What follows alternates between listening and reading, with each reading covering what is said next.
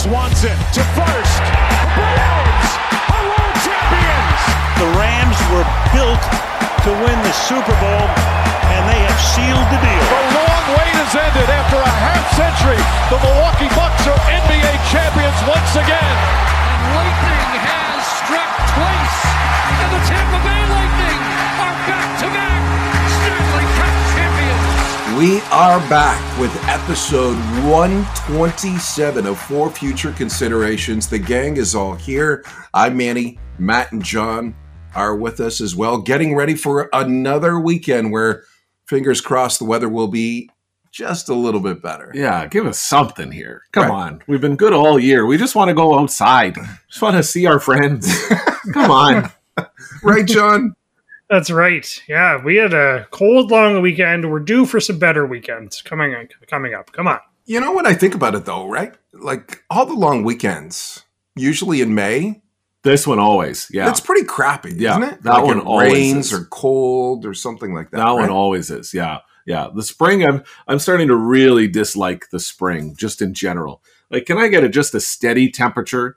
Like, I may not love when it's 35 degrees for the entire month of August. At least I know what it's going to be instead of trying to get the kids ready one day and they're wearing shorts and T-shirts, and the other day they're wearing long pants and jackets, and Crosley wants gloves for the like, what? Can we just decide on what we're doing here? Hate the roller coaster. Yeah. Hate the roller coaster.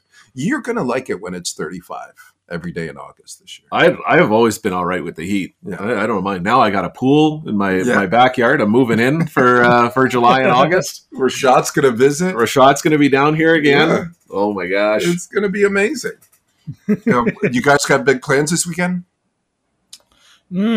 No, actually, I don't. We were so focused on the long weekend, I didn't look past the long weekend at all. It's kind of like, oh yeah, we got another weekend here. There are other weekends. Yes. Well, we've been getting the right combination of sun and rain up here that I have to mow the lawn like every 5 or 6 days. So I'm sure I'll be breaking out the lawnmower again this weekend. That's probably my big plan for the weekend. There you go. Well, I got a message from my good friend Laura in Melbourne, not Australia, but in Melbourne, Ontario. No. who says, how can a person not like soup? So I think her husband, Jesse, listened to the last episode and heard our conversations about soup, that she had to come out and say, how does anyone not like tortellini soup? Ooh. Okay, but when it comes to she soup, initially said, how does anybody not like soup? Right. And then threw in the tortellini. Tortellini soup. I like that. See, to me, if you have a lot of soup, though, it's like drinking a lot of water. Like, you're just kind of full. Like, you're full, but you're hungry again a while later. So that's kind of my thing with soup. Don't eat a lot of soup. It's like a nice little appetizer. It's not the full meal. Yeah. It's just the accoutrement. I got a wedding this weekend. Oh, okay. So in big metropolis of London, the Forest City. Wow, very nice. Roy and Aaron are getting married. I don't know if there's going to be soup on the menu. There's got to be, right? It's a wedding. Would inquire well before I get in the car. Gas is like $2 a liter here. I'm not driving up there for some rubber chicken. I want a nice soup, some nice dinner rolls, some croissants maybe. Make sure it's a good. Yeah. There's a good piece of beef there. Oh, absolutely. Yeah. This is birthday party weekend. Little man turns 5 next week. Oh, 5! Birthday Having the parties shaker this weekend? Yeah, That's birthday great. parties this weekend. Oh yeah, Happy birthday, Cross. yeah. Wow, 5. That's great. So what's a 5-year-old birthday party look like? It's pretty much every other day. I mean, he's just going to run around like an animal and crash into things, and this time there's going to be balloons. And a little and some cake, right? Yeah, exactly. Will there be soup? Probably not. Although he does like soup. Okay. They're both Italian wedding, or as they refer to it as meatball soup. Oh, They're both big meatball soup fans. okay. Yeah. Meatball soup. Yeah. Okay, my wedding, no soup. Did you guys find that it was lacking in any way? A few different ways. It's been long enough. Do you really want to talk about it now? Because Matt and I have been waiting a few years to get into it. So Our poor guest is just waiting on the line here as we dissolve your wedding day. oh yeah, this is the OT when we have a special guest. totally forgot about that. Amazing. This is our second episode of the week. The first episode, we did talk about soup, but we also had a lot of debate fun. Yeah, we talked about farting, too. Classic. It was pretty good. It really was. Classic. We covered it all. Soup, movies, farting, and the Leafs. I always say on the show, we put the ass in class. Now time to meet our guest for this week. He is a Windsor native and award-winning drummer, best known for his work with the Tea Party. We are sure you've heard of them. They have been nominated for 14 Juno Awards, 22 Much Music Video Awards, winning 6, and their album, Triptych, was named one of the 500 greatest rock and metal albums of all time, according to Hard Rock Magazine. They have also released a brand new CD deluxe edition and remastered vinyl edition of their iconic first album.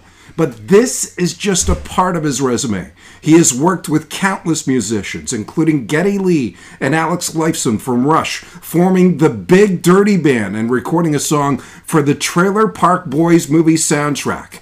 He also was a member of the Canadian band Crash Karma, with members from I, Mother Earth, Our Lady Peace, and Zygote. His resume includes work as a radio announcer for The Rock in Windsor, working with our man Matt Dumichel.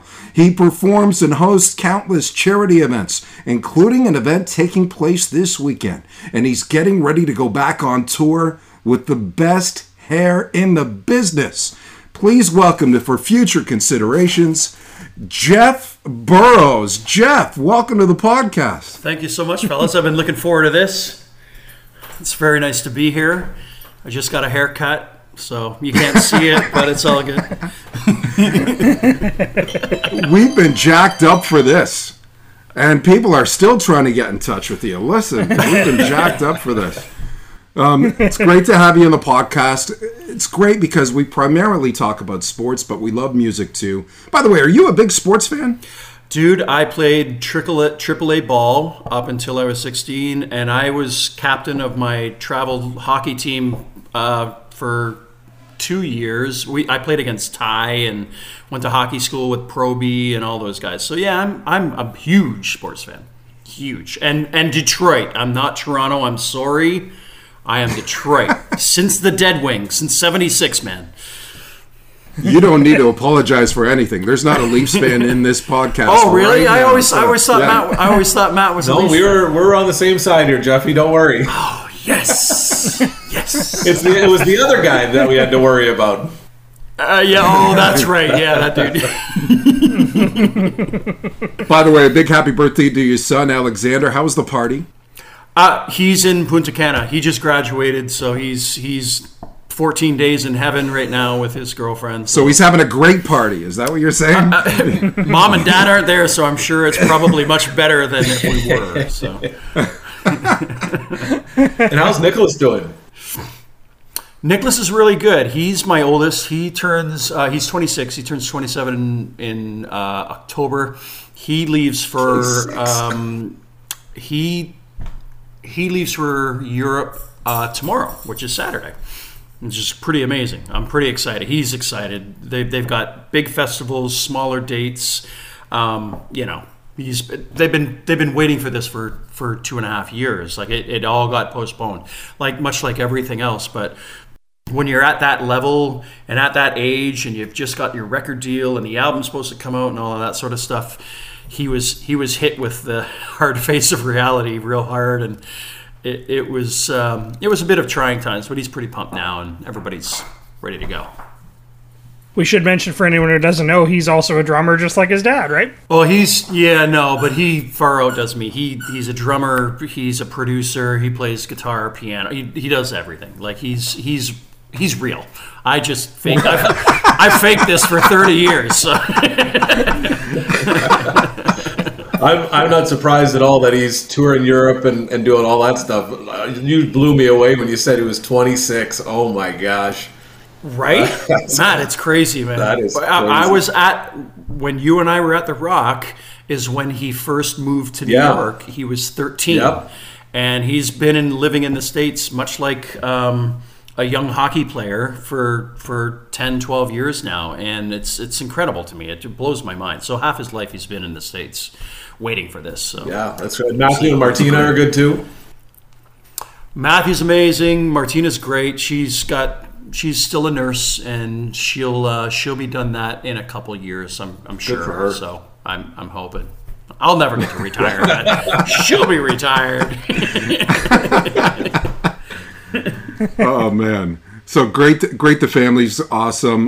Let's get into your music right away. When did you know? I think I've heard so many different versions of this story, but when did you know you wanted to get into music and specifically be a drummer? Who inspired you?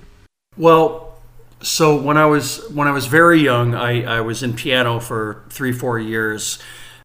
And then I found out my dad was a drummer. My mom started talking to me, and that's when she met my dad, right? And he never let on that he was a drummer, ever. And then one day, he's a police officer, retired as the deputy chief in Windsor. But one day, I was in our basement, and I looked under his workbench, and I saw this drum kit, and I'm like, what is this? And I ran upstairs. I'm like, there's drums. I want to set up these drums.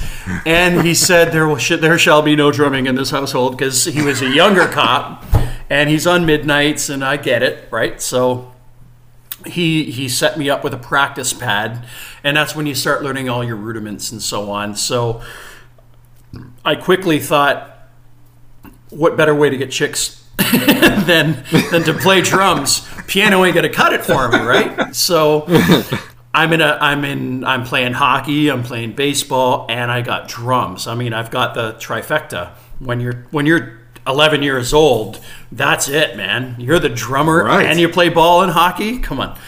So I started that, and I bought my first kit as a paper boy with my paper boy money, and I don't know, when we decided to really go for it, there was a few incarnations of the band all through grade school, high school, post high school, in university. And Jeff and I even had a blues duo for a while.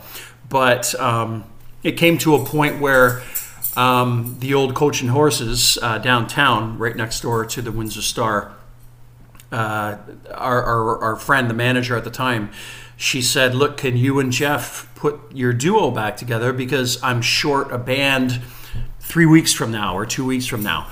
So we immediately thought, and Jeff and Stuart were down from Toronto at the time because they were in the band The Stickmen. So I looked at Jeff and Stuart and I said, well, why don't we do a trio? And everybody was in. So I went up to Cherry Beach Studios in Toronto, and we did a jam session for about 11, 12 hours. And from there, it just went boom. It was a nice, it wasn't like a growth overnight. It was a nice slow, after a year, we're driving up between Windsor, London, Toronto, and then we'd leave our Toronto date overnight, and then we'd hear ourselves on CFNY, and they were playing our song Save Me, and it blew our minds. And then we ended up with a publishing deal with Warner Brothers, and then we ended up with a record deal with Capitol Records at the time. So that's it. The rest is history. 30 years ago, can you believe that? Yeah, it's weird, right? I mean, when we're young, you always think, oh my God, like he's 27, he's so old, or he's 35, he's so old, and whatever. And before you know it, Jesus, you're in your 50s, and you're like, I still love doing this. I'm going to do this until I can't do it anymore, because it's so much fun, and we get to travel in Australia, Europe, across Canada, parts of the U.S. I've been very lucky, and there's nothing not to love. It can be grueling sometimes, but when you're touring now and there's a tour bus or the flights are great, then it's not hard at all. It's just a long day, long days, but you grab a nap. I learned how to nap from Matt and Craig Venn back in the day. It's probably the one good thing about our show is we had some pretty good tips about napping. So pretty good nap tips. It was great. I'm like, I could never nap, and now I can nap like a mofo. It's amazing. Are you surprised looking back that it's been that long and that the music still stands up, that you get a chance to tour again, that the people are clamoring to see the Tea Party back together again and see them again this time around? You know what? It's humbling, and I am truly honored. Like, you can't. It's the gift that keeps on giving. And I mean, we worked hard. We worked very hard for it, and it was, missing my first Christmas with my wife, my new wife, missing birthdays, missing communions, missing Easters, and so on and so forth with my kids. There's a lot of sacrifice, but at the end of the day, we've been able to, you sell 3 million records, and we can still tour, and we can go to Montreal and play in front of 3,000, 4,000 people. We can go to Sydney, Australia, or Melbourne, Australia, and play in front of 5,000 to 8,000 people. It's crazy, and it's humbling because, I'm just like you guys. I'm just like everyone else around here.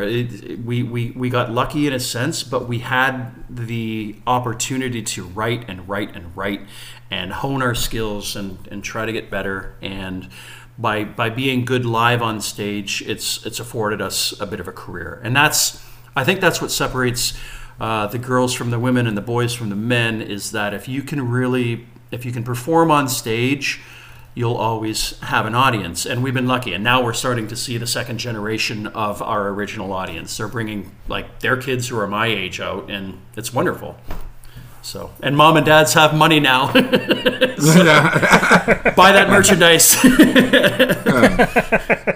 You mentioned all the sacrifices, but what stands out in terms of good memories and wild stories from early years of the band, or anything you can tell us? Yeah. Some of the best, one of the greatest memories, we were the last band to ever play, and this is sports related, at the Montreal Forum with Page and Plant. And we opened for Page and Plant, and we ended up going out with them that night. It was mind-boggling, guys, honestly. And they said to us, "You're the first band that ever got a standing ovation to do an encore opening for them." And I was like, well, of course we did. So that was a standout. The SARS Fest was a standout. Playing with Pearl Jam across Europe and festivals is a standout.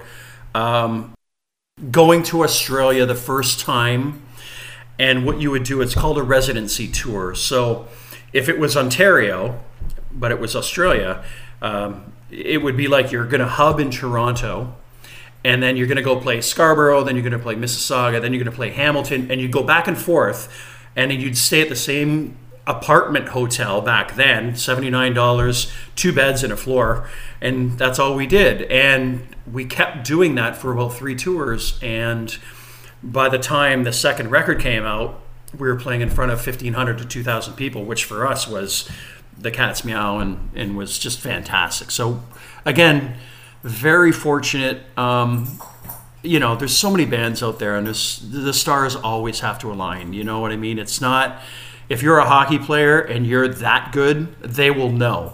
But there's a lot of trickery in the music business where they sound amazing and you don't know, and they end up with a #1 hit single in America, but you go to Australia and they play live, and they'll dismiss them. If they're not good, they're done. They'll never come back. They'll leave early. It's amazing. So that's sort of what happened, I guess. I was actually going to ask this question before you said that about whatever band that was, but I remember I was a fan of yours when I was in college, and we played a lot of your music on our college station. Mm-hmm. And is it true? I seem to remember that when you went to Australia, you guys were the headliners for Creed, and then in North America it was the other way around. Is that right? So not Creed in Australia. Australia, people were dumbfounded that Primus were opening for us. So Wynona's Got a Big Brown Beaver, that whole vibe. And then Creed was interesting because we were actually the first band that went out on the road with Creed before they blew up. And we actually had a tour bus, and they were in a van, and I'm like, who is this band? Who are these guys? And then literally a month later, they're the biggest band in America, and But yeah, we would kind of swap. So if we were in Pontiac, Michigan, we would headline. If we were in Chicago, we would headline. But of course, if you get down into Georgia and Florida and that whole panhandle, they were They were huge. So it was nice. Great guys. You know, Scott has his issues, but Scott was always super, super cool. Tremonti's amazing. You know, they're great guys. What about some of your favorite albums and favorite songs? Do you have specific songs? Like Heaven Coming Down climbed the charts, right? And that was 99, I want to say. Yeah. Heaven Coming Down was weird for us because it was the first time we had it's called a crossover hit. So we were always on the rock charts. Temptation did really well. I mean, you know, in the beginning, The River did really well. Second album, Fire in the Head and The Bazaar did really well. And Save Me on the first record as well. But then when Triptych came out, it was, we had this crossover hit. And it was really strange rolling into radio stations that were, you know, top 40, and it's like JJ in the morning with the crazy crew, and then ding, ding, ding, and all this cowbells and horns and silly, goofy shit, and you're like, what is happening? Hey, that was our bet. Yeah. I don't remember talking to Matt. I don't know why. So that was really good, and it's done really well, and it's appeared in some TV stuff, and we're forever grateful. It's one of the more boring songs for me to play live. So for me, some of my favorite songs to play live are when we have the opportunity to play with orchestras. And when we're in Australia, the last time we were in Australia, like we've done a Canadian tour proper with an orchestra, but probably 3 years ago, oh no, 3 years ago, that's COVID. 5 years ago, we time flies, right? Right. We did a really, really cool show with the Melbourne Symphony Orchestra, and they are the best orchestra in the Southern Hemisphere of the planet. And we're just mind-boggled, right? There's 3,200 people. We're in this grand theater, and you know, they were just, we were awestruck of their talents and abilities, and you really get. We have one rehearsal where we have to learn the parts, so the music is transposed from how those songs were written 20 years ago. So the way we play those songs now, if it's just a rock band, is completely different. So we have to sort of recall how it went 20 years ago, because that is when our friend, who is the maestro, transposed the music for the symphonies. So you do that, and normally Save Me is around 18 minutes. Well, now Save Me's 7.5 minutes. And normally this song is, say, 8 minutes, and now it's 3.5 minutes. So you have to relearn everything, which is kind of not normal for a band of being around as long as we have. And then you go into one rehearsal with the orchestra, and it's $500 per orchestra member per rehearsal. So holy crap! You gotta, dude, they're trained professionals, right? So for us, it's like, holy crap. But then you're thinking about it, and you're like, well, think about it, dude. You know. Yeah. So 48 people times 500. That's your initial cost.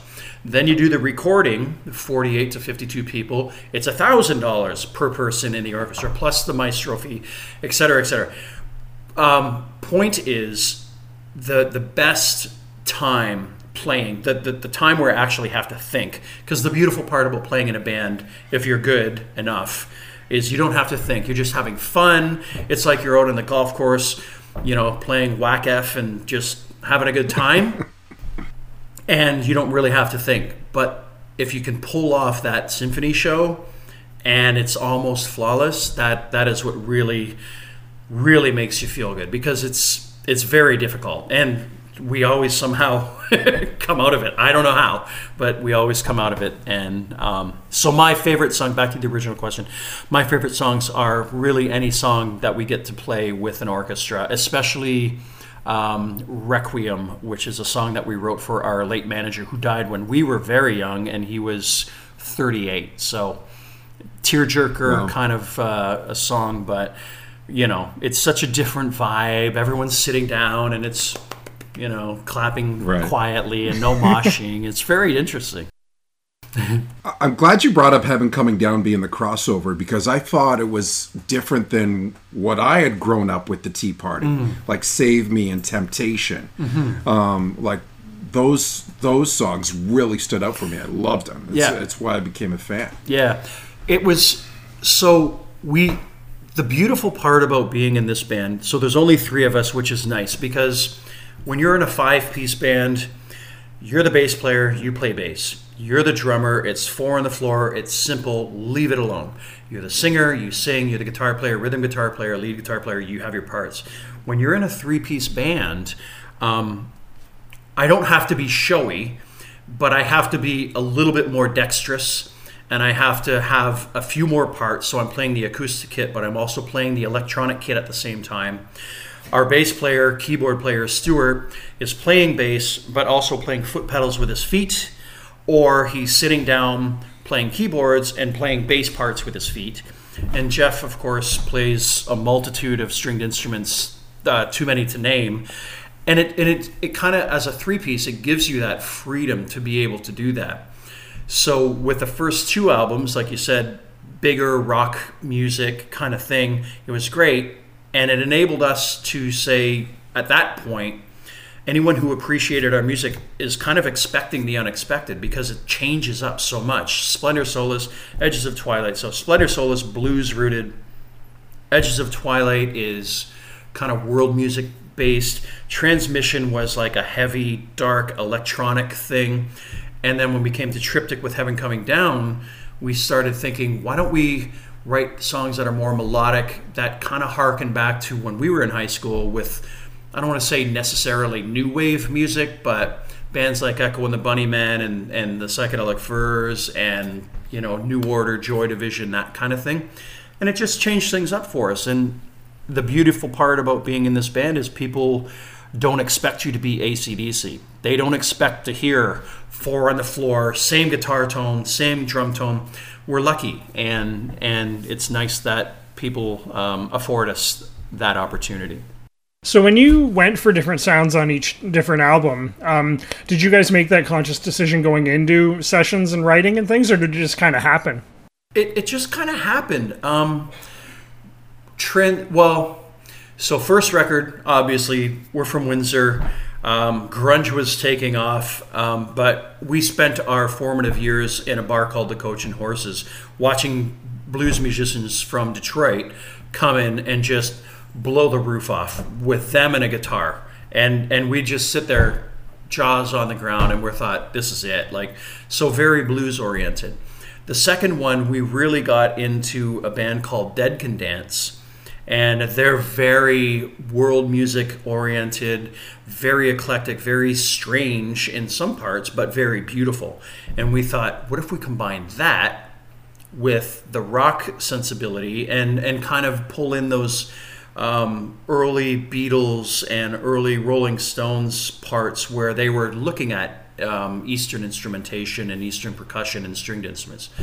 And then by the time we got to Transmission, we really loved Trent Reznor, the Nine Inch Nails vibe, everything that they were doing, but we wanted to have the rock version of that. So we thought, let's just smoke this, and that's kind of what we did, but we used all analog keyboards and sounds for that, and we were not one of those bands to have loops playing in the background. Anything that you hear, we were actually playing. So if you're going to hear electronic drums, I'm off to the side playing my electronic drums, sitting behind my regular kit, but playing that, and then going right in, and when the song kicks in, I'm into the kit and so on. So it was a nice sort of gradual evolution, but I think, I don't know if it was ever our plan to do it like, let's change this, but it worked out in our favor. And to be in a band and to avoid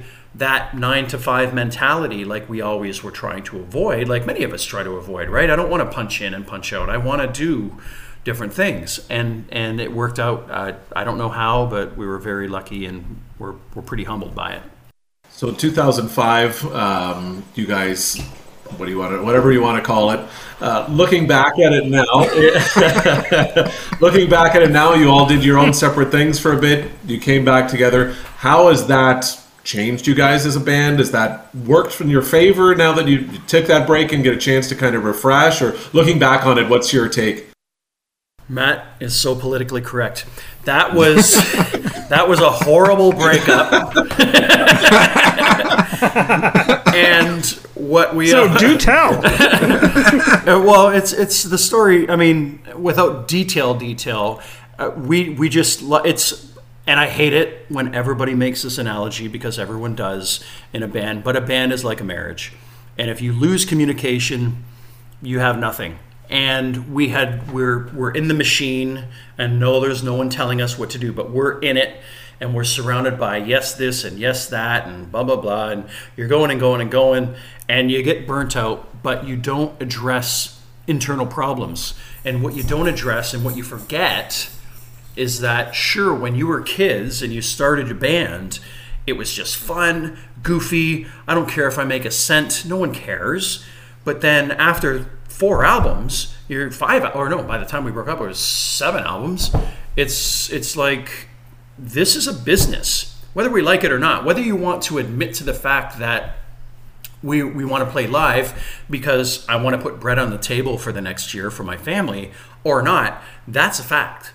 Like, you're doing this not just for fun, it is a business. And I think we forgot that, and we did not address internal issues that were nagging at me or nagging at Jeff or nagging at Stuart, and it just fell apart. And when it did, it crashed like a bad crash. My metaphors are amazing. Stick around. So did you guys go for a while without talking, or did you guys always keep in touch during your hiatus? Well, I'll give you a tidbit. Stuart and I always remained in contact. It's that dreaded Jeff Martin. No.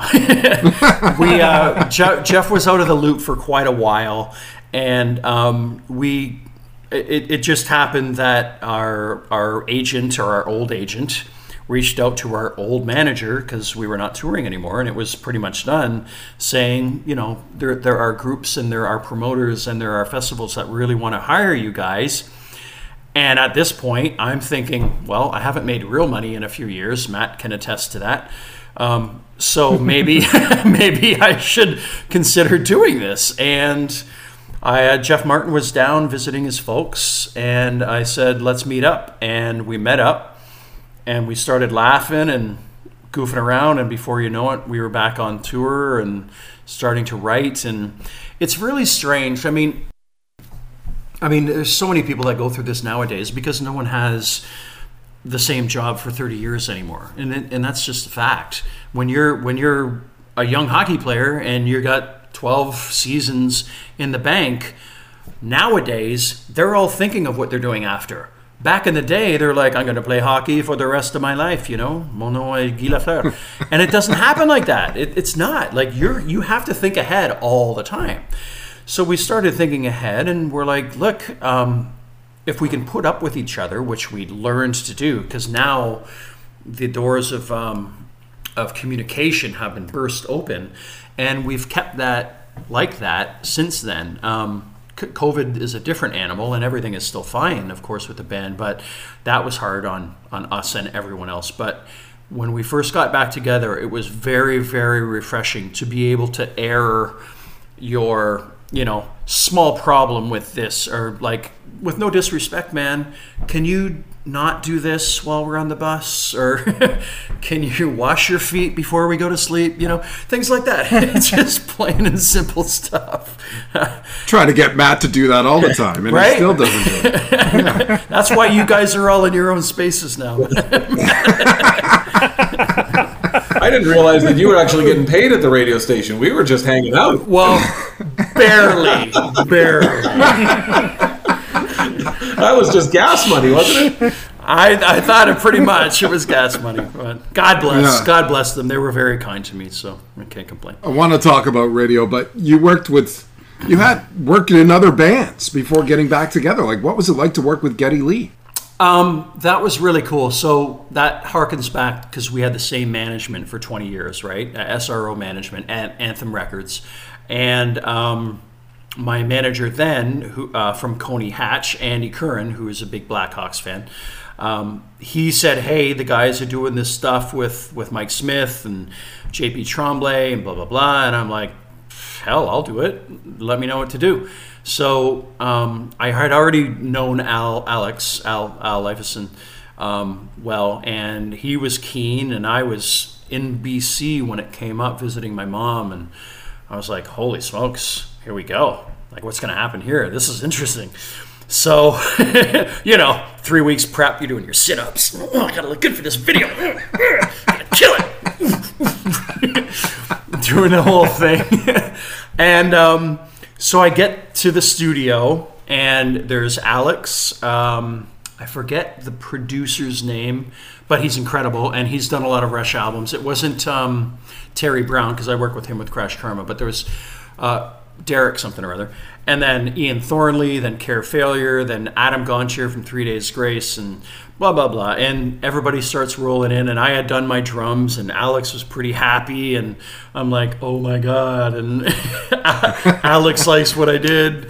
So I just sat there, and the song got completed, and then we had to do the video, and, it was pretty spectacular. We did the movie release party in Toronto.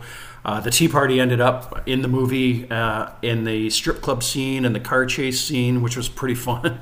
That was pretty momentous because of the fact that I was now the third drummer to only ever play with Geddy and Al. From John Rutsey to Neil Peart to me for one song. And so far. And then of course back to Neil. And it was, I'm so grateful. I've got such great memories. And I'm still friends with all the TP guys and Al, of course. He supports my charitable endeavors every year, regardless. He's such a sweetheart. So I'm lucky, man. I'm very lucky. Do you credit management for Crash Karma too, or how did that come about? Crash Karma came about with Amir Epstein, who's a bass player for Zygote, and he called Mike Turner from Our Lady Peace and said, hey, I've got Jeff Burrows from the Tea Party and Edwin that want to be in a band with you and me. And then he called Mike and said, hey, I've got Jeff Burrows or he called Edwin and said, I got Jeff Burrows and Mike Turner that want to be in a band with you. And then he called me and he said, hey, I've got Edwin and Mike Turner that want to be in a band with you. I'm not shitting you guys. This is for real. This is the way it happened. I'm like, what? So we all end up in a room, and I'm like, I can't believe you guys want to be in a band with me. And it's like, what are you talking about? You want to be in a band with me? What are you talking about? You guys are like, we all got screwed. We all got screwed. But you know what? Amir is an amazing songwriter, amazing bass player. He's a lawyer. The dude's got business coming out of his ass. He's a very, very smart guy. Just won his first poker tournament in Vegas. He does everything. Like he's one of those guys that is just like, wow. So he put it all together. That was a bit of a lifesaver for me, to be honest, because the Tea Party wasn't back together, and I was at my rope's end, just being in radio. Although I was fortunate and grateful, it was tough just to do that. Like it was when I'd get a remote, I'd be like, yes, I can go out there and say hi to some people or something like that. I just was not. I wasn't very good, let's be honest. But I just was not used to just sitting behind a desk and stuff, and it was tough. So the Crash Karma stuff really took me out of the funk. Did that change you as a drummer when you came back together with Tea Party? Like, did you bring anything from those other bands back too? So you know what? That's a great question. What it made me realize, so Crash Karma, Mike, so to put it in perspective, the Tea Party is essentially a blues band at heart. So if you're going to use something that anyone who's maybe not too familiar with rock music, that's more of a Led Zeppelin vibe where I'm sitting behind the beat. It makes it a little bit fatter, right? So I'm playing a little right behind the beat. And when I started playing with Crash Karma, Mike Turner, he's from England and grew up there, and he's a punk rock guy, essentially. He's a punk rock guy, and he's way ahead of the beat. So now I'm falling on the beat, and he's way ahead of it. So it was a very different dynamic. And then with Crash Karma, we all got to learn that much more within the studio confines about the production, the melding of different takes, choosing the best takes for this song, that song, and whatever. It was wonderful. But very different. And then when I got back into the Tea Party, Jeff noticed that Stuart had gotten so far beyond where he was and in the studio setting, and I had gotten so far beyond where I was in the studio setting. He felt that much more comfortable relying on us to tell him, do that vocal take over, or do this vocal take from this point to that point over. And it was wonderful because it was always very guarded between whomever was producing us or the producer and Jeff. And I get it. That was his baby. But he loved the fact that we came back with, I guess, better ears. Now you're getting ready to tour again. Yeah. So tomorrow I start my drum marathon, or tonight, I guess, right? At midnight, for 24 hours. That started when I was in radio with Maddie. It's the 16th year.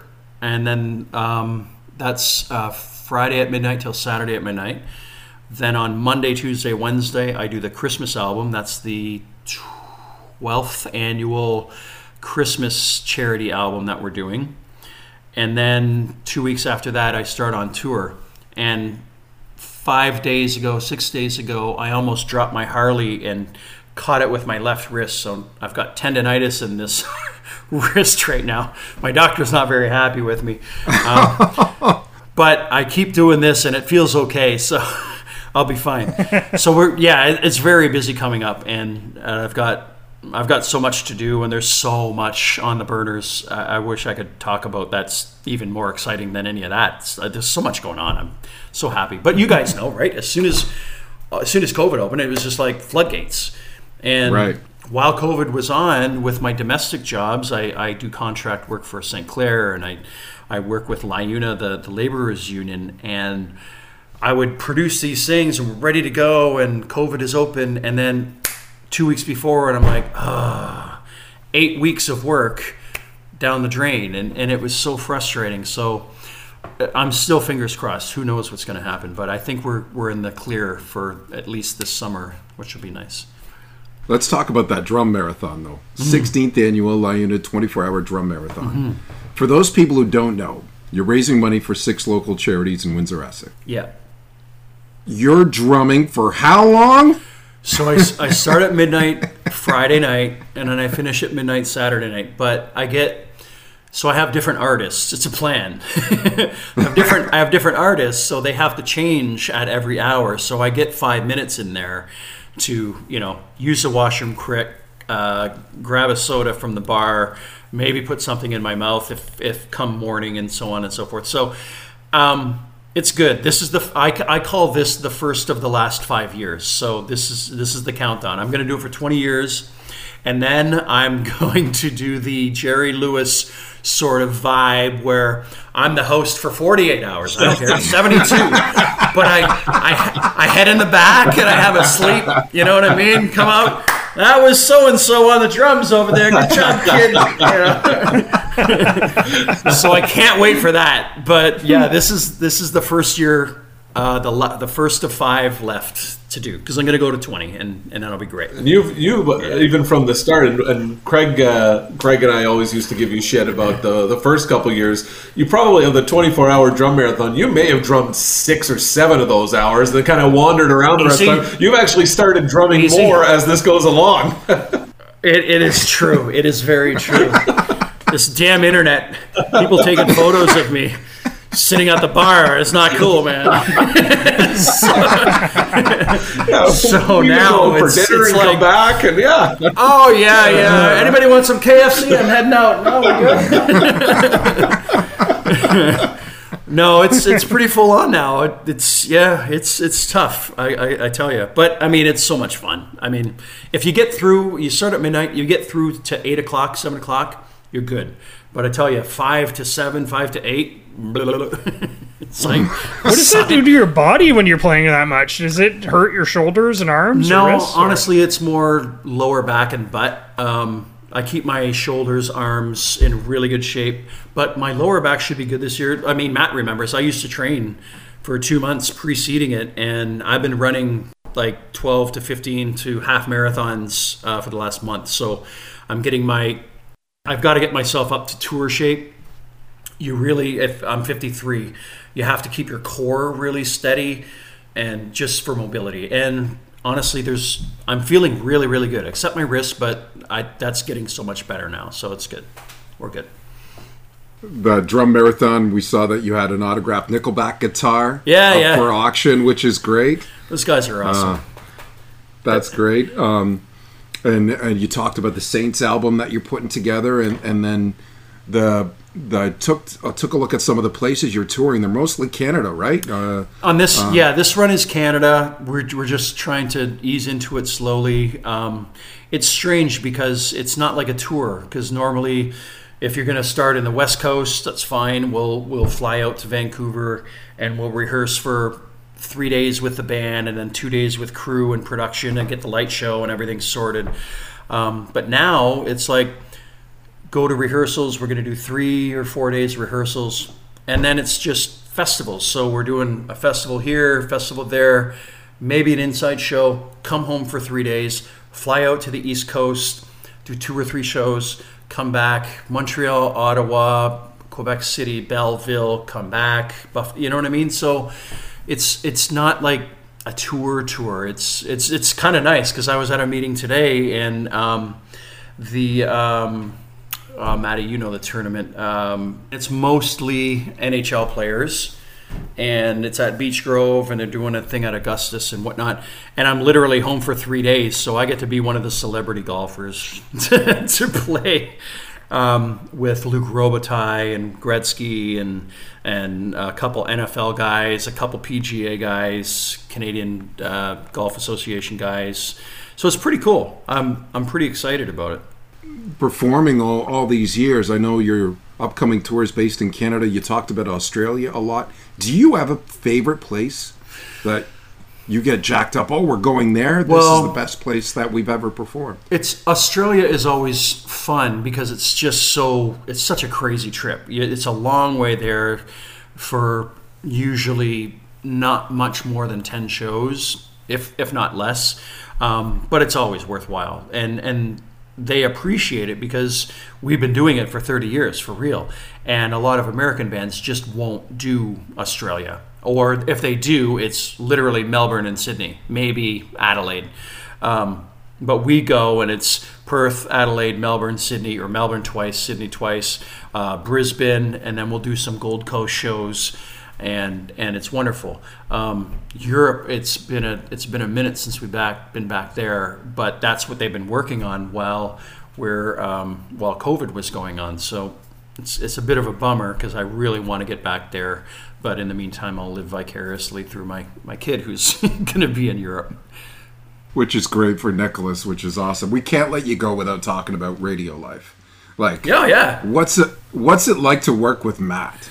Well, Matt was awesome because I would only catch them on the change, right? So about 20 minutes before they were signing off, I was signing in, and Matt was obviously the sports guy, so it was good because internet wasn't that huge then. I never got push notifications about my Wings or my Tigers or my Lions, and I learned a whole lot about the Lions from Matt because I always liked football, but I was never fought rah. And I just remember when there was 1 year or maybe 2, Matt was all about Ndamukong Suh, and he would go on and on and on about this guy, and I was like, who is this guy? And I didn't even know what you were saying. Is this his name? What is his name? But it was fantastic. So no, Matt, I mean, honestly, radio was an easy gig in some sense of the word, only because it was a lot of fun when it was fun. For me, showing up hungover is not fun, but you had a great radio voice. I had no trouble with any of the online or on-air staff at all. Management and I, but we won't mention names. You sound like a radio veteran. Like, you've got everything down pat, right? Find me a guy that's worked in radio that gets along with management still. Yeah, no, I did not that I didn't get along. It just was unusual for me. Yeah. Because I had grown up at that point. It was 23 years or whatever, 20 years that I had been in a band, and that was my business. I was a businessman, and we did quite well. And then we forgot how to communicate, and then it folded. And then when I got here, it was just like, all right, I'll just do the best I can. I don't know. Sorry, it was a learning curve. I can tell you that much, man. But I do actually get some sort of a credit or a piece of history, because when we used to do the Rock the Blocks and we'd go play at people's houses and you'd show up and we'd start jamming in people's kitchens, I know you would make a point almost every time to explain to me I had the worst beat or tempo of any person alive. It is true, Matt. You were horrible in that sense. But you know what's funny? So I just did 4 charity gigs with the Twisted Sisters. Oh, great. And they reminded me of the fact that they came. I invited them to one of your Rock the Blocks in Chatham, and they couldn't believe it. They're like, I'm hanging out with the guy from the Tea Party. I'm like, thanks for doing this. That's all I wanted. It was awesome. And now we're great friends, and they play in the Saints, and they do their own thing. And but yeah, I really don't have much negative really to say. I mean, I was my own worst enemy in my radio days, and it's only because I would sulk and whatever. It's just, Matt knows it's an easy gig and it's a tough gig all at the same time. How important is it now, after so many years, the bands and all of that, and the getting to do the drum marathon and everything, that you are certainly one of the best in our community at giving back and raising money and being part of that? How important is it to you to continue to give back to this area? It's 1,000%. So that all started, it started a little bit before radio, with the passing of my manager, like I spoke of earlier, when he was 38. And he kind of got us into an organization called the White Ribbon Foundation, which was Men Against Violence Towards Women. And we would host these shows at the Phoenix Concert Theatre in Toronto, and everyone from Alex Lifeson to the guys in Moist to 5440 to The Pursuit of Happiness, you name it, any of those bands of that era, Bare Naked Ladies, they'd come out and we'd host it. And then I really got addicted to it. I thought, this is great. And then when we had the opportunity to do the SARS festival to raise money for that situation, I got to meet all of my favorite drummers, and I asked them for drumsticks, and they all signed them from that show. And I gave all the money to T2B. This is amazing. I've got a bit of a platform. And then that was the big thing, Matt. When I got into radio, I thought, well, I've actually got a voice. I've got a platform. So why not use that? And that's when I thought, I'll do the Jeff in the Box thing. That was fun and not fun at the same time. And then the marathon, which I thought, this is going to be a great idea. Just a few years, it'll be great. 16 years later. But it means everything to me, because I feel fortunate enough to be able to get to do what I love to do, and if I do have the time, and I think that's what a lot of people forget, is that it's not about giving money, it's about giving your time. I mean, if you've got an extra 2 hours in your day and you can afford to drive 15 minutes someplace and 15 minutes back, and give an hour and 15 minutes of your time to, whether it be a food bank or this or that, or volunteer here or there, it makes a difference. And that's all it's about for me. Just trying to help make a difference, or try to make people realize that they're in the position to be able to make a difference. Well, I can remember the first time I ever saw you guys live. It was way before we ever worked together in radio. I saw you at a small Amnesty show near Belleville, and there was an incredible lineup. There were all these bands giving back. I remember I lugged some of your stuff around on stage way back then, and that was you. That was you, because you put that in the wrong place, man. I remember you. Remember the show when Stage left. Remember the show when half your ship was broken? Stage it was so left. Funny though, because there were all these great Canadian bands all doing this little show for Amnesty, but it was this humongous show because you were there. 5440 was there. Philosopher Kings. I remember that. All these great bands. Philosopher Kings, what a band! Oh God, they're so good live. Yeah, they're amazing so live. So good. Yeah, fellas. Yeah.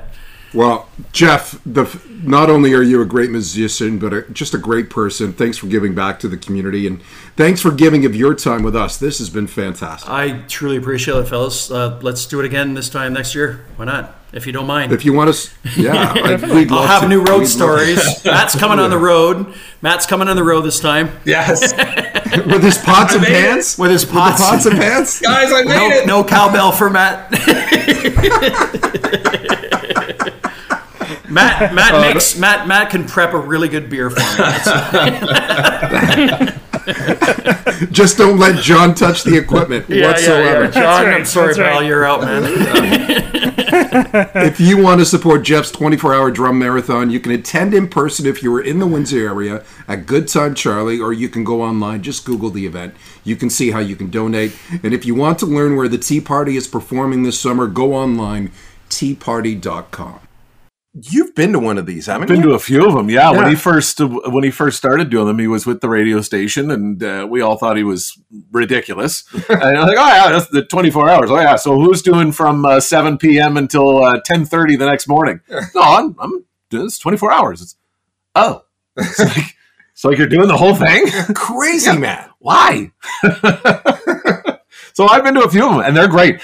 He always gets top-notch talent from all over this area to play with him and stuff. It's nonstop. It's an incredible cause. No, Jeffy's a good one. Yeah, he's always raising money for something, which I think is great, giving back to the community. Mm-hmm. And the Tea Party touring again in June. Wow, that's going to be a lot of fun. I know he obviously, as we heard from him in the interview, he's really excited about going back on tour again. So. Yeah. It's been a long time for them too, and they get back in the studio, figure everything out. We're all the better for it. Yeah, if you haven't seen the Tea Party live and they've been one of those bands that you're like, you know what, I'm hoping I'm going to catch them at some point, make a point of it. They are really, really, really, really good live. If you like this show, tell your friends about it.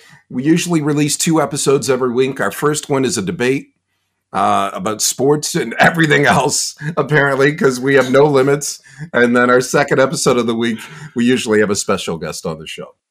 Yeah, you can follow us all the time in between as well on social media. Podcast FFC on Twitter and Instagram. You talk about something that doesn't sleep. This Instagram and Twitter accounts always got something, sometimes even before it actually happens. And on For Future Considerations on Facebook as well. That's right. And if you have any suggestions or questions for the debate, any of that type of feedback you want us to read, send us an email, forfutureconsiderations@gmail.com. We want to thank our sponsors, Shane Topolovic of Next Level Athletics in Windsor. He's a big Tea Party fan, specializing in sport training and nutrition, and London Awnings, quality that shows. Yeah, so thanks again for joining us. We'll be back next week with a debate show on Wednesday. Until then, enjoy your weekends, and thank you for listening to For Future Considerations. That was a disgraceful performance, in my opinion. In my opinion, that sucked. Their mentality's awful. Their attitude's awful. It's been their MO for the last 3 years. Tonight I saw and heard one of the most disgusting, rudest, sick demonstrations in my entire career. Probably the worst. It's garbage. And the editor that let it come out is garbage. You're still here? It's over. Go home.